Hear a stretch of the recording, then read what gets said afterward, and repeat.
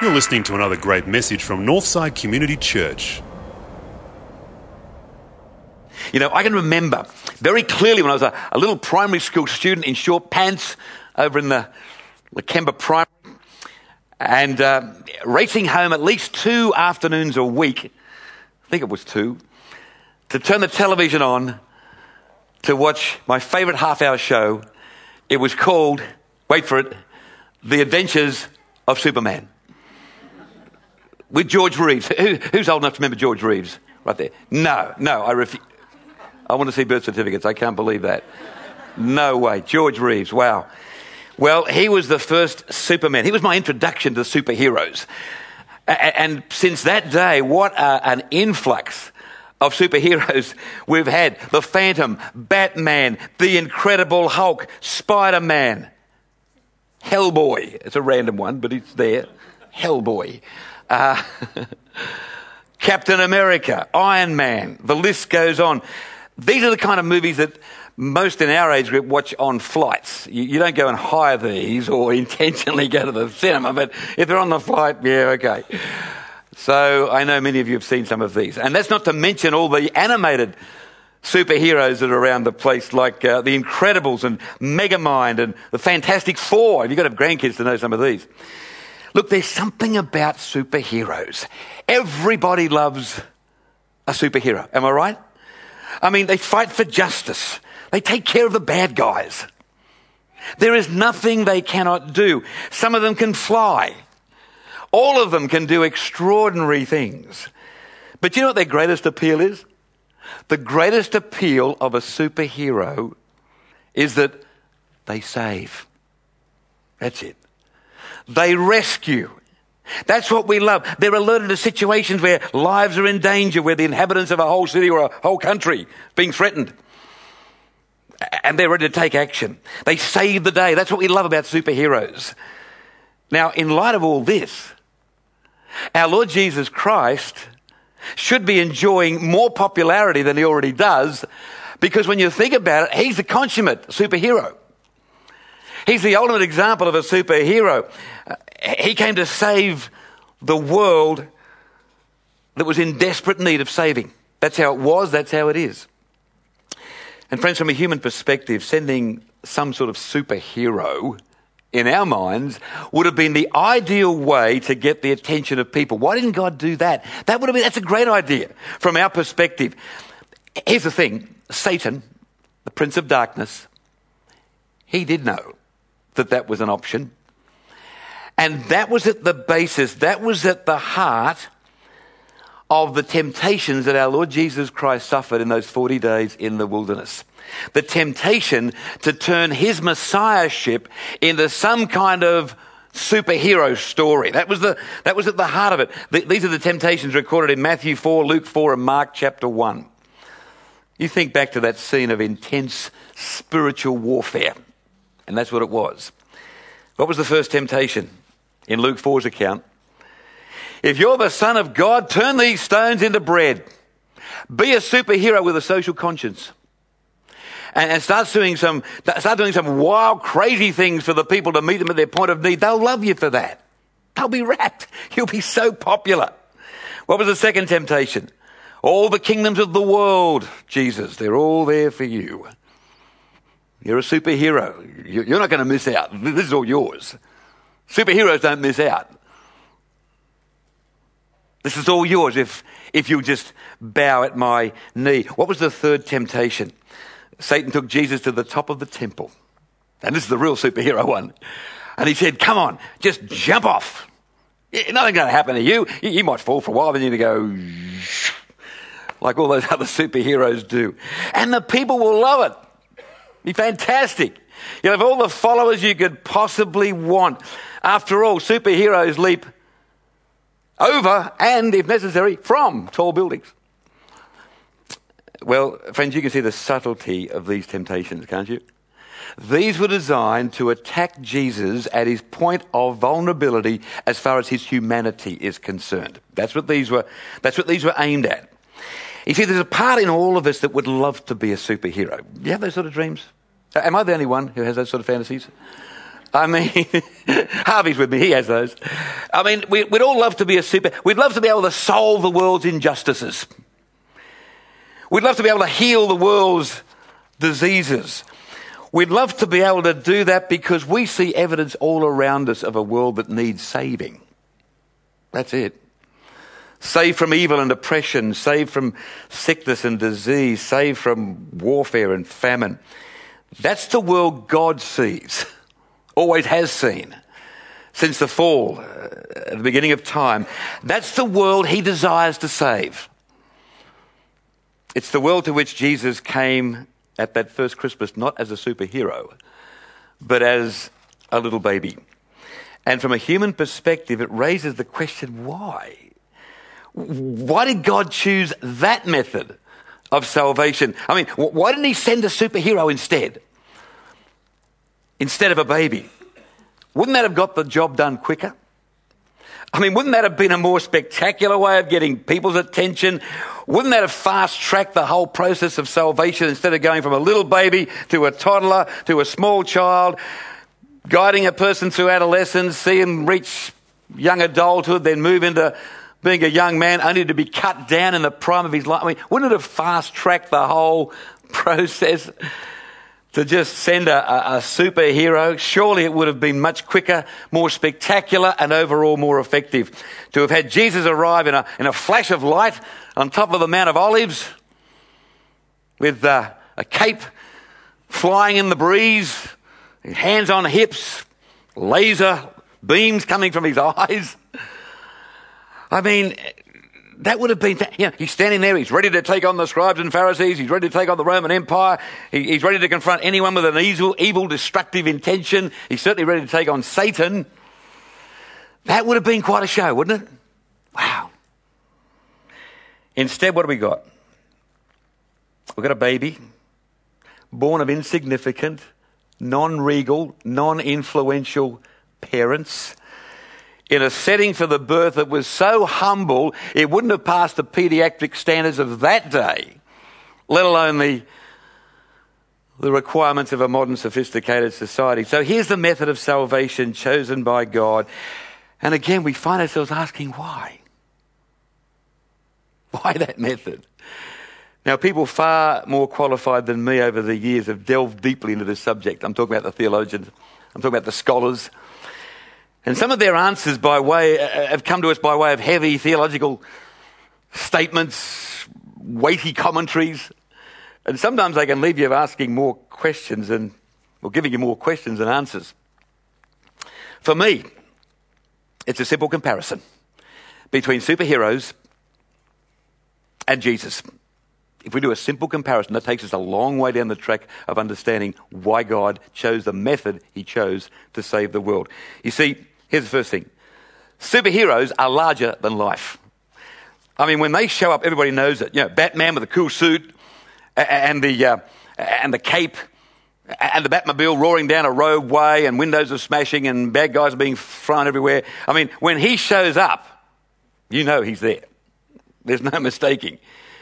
He makes his presence really felt. But in sharp contrast, Jesus is humble. And he says that of himself in Matthew 11:29. I am gentle and humble in heart, and you will find rest for your souls. Paul picks up on this in that very familiar passage which should be read over and over again at Christmas. Philippians 2, verses 3-8. Look at this. Don't do anything from selfish ambition or from a cheap desire to boast. Be humble towards one another, always considering others better than yourselves. And look out for one another's interests, not just your own. The attitude you should have is the one that Christ Jesus had. He always had the nature of God. But he did not think that by force he should try to remain equal with God. Instead, he gave, of his own free will, he gave up all that he had, took the nature of a servant. He became like a human being and appeared in human likeness. He was humble, walked the path of obedience all the way to death, his death on the cross. Please include that in your pre-Christmas devotional reading. It really captures the whole thing. Here's another contrast. Superheroes display mighty acts. I mean, Spider-Man can shoot a web out of his wrist. I think it's out of his wrist. Like that. He swings over the city at breakneck speed. Seen that. He scales walls without ropes or cables. He's an impressive guy. Similarly, Superman is able to lift anything he wants. He's able to bend steel. He's able to see through buildings. All of those things.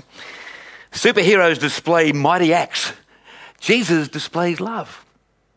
That's about the best way to sum up what Jesus demonstrates in his life. Yes, his miracles were indeed mighty acts of God. They showed God's great power, but never once did Jesus use his power in a self-serving, self-promotional way. Never once. All of his miracles were motivated by love and, this very important word, compassion. All of them motivated by love and compassion. Without exception, they'll perform quietly and almost unobtrusively. Let me give you a few examples. Matthew 9:36. Look at this. As he saw the crowds, his heart was filled with compassion because they were worried and helpless like sheep without a shepherd.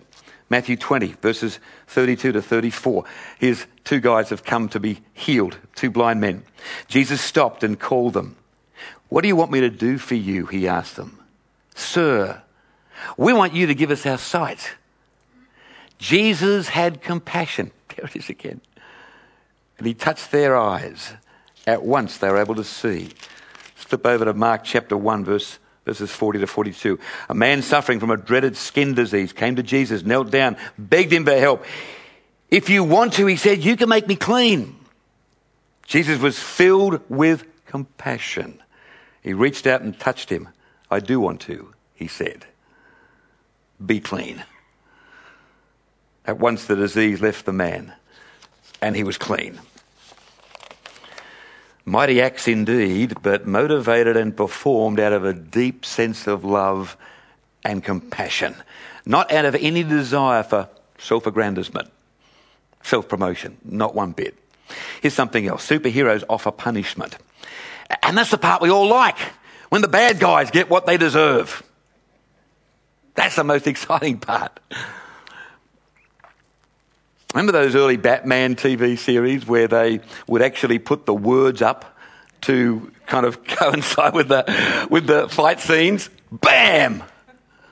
And pow! And splat!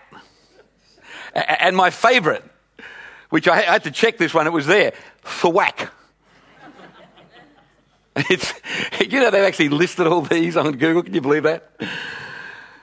I think looking back on my childhood, I had a few thwacks at the appropriate times. Not allowed to talk about that these days, of course. Friends, in the world of superheroes, saving others often means punishment because somebody's been bad. In sharp contrast, what does Jesus offer? He offers forgiveness. Yes, punishment was required. I mean, humanity had turned its back on God and had basically trashed a beautiful world. Trashed it, morally and spiritually. But in a move which defies imagination and which forms the very centerpiece of the Christian gospel, God took the punishment. How's that for radical thinking? And in his death, in the death of Jesus on the cross, in doing that, in that particular act, forgiveness is available to everybody. Freedom from sin, forgiveness, it's all there. It's total switch on what you'd expect.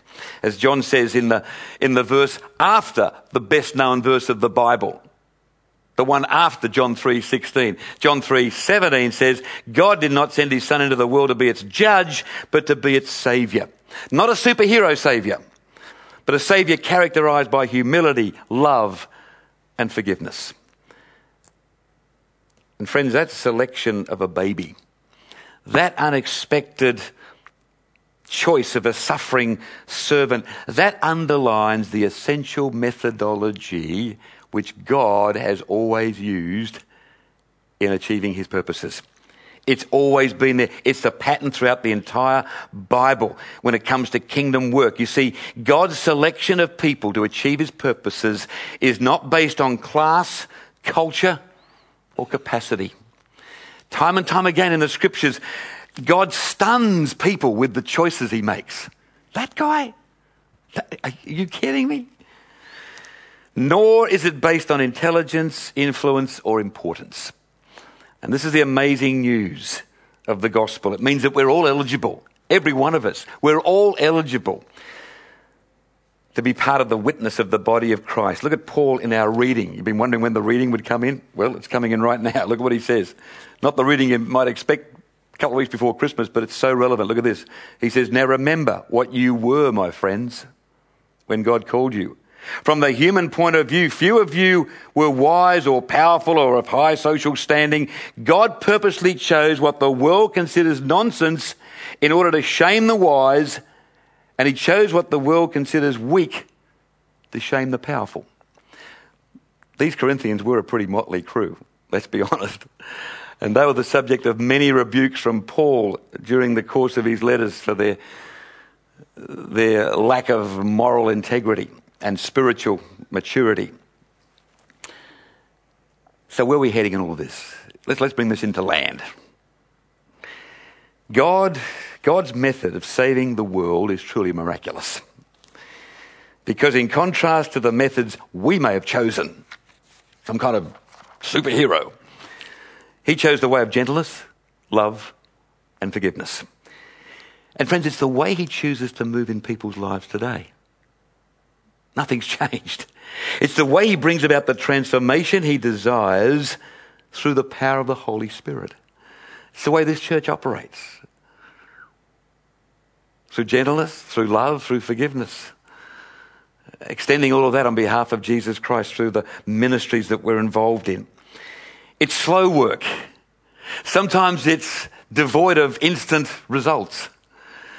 But it's the way of the cross. It's the way Jesus ministered.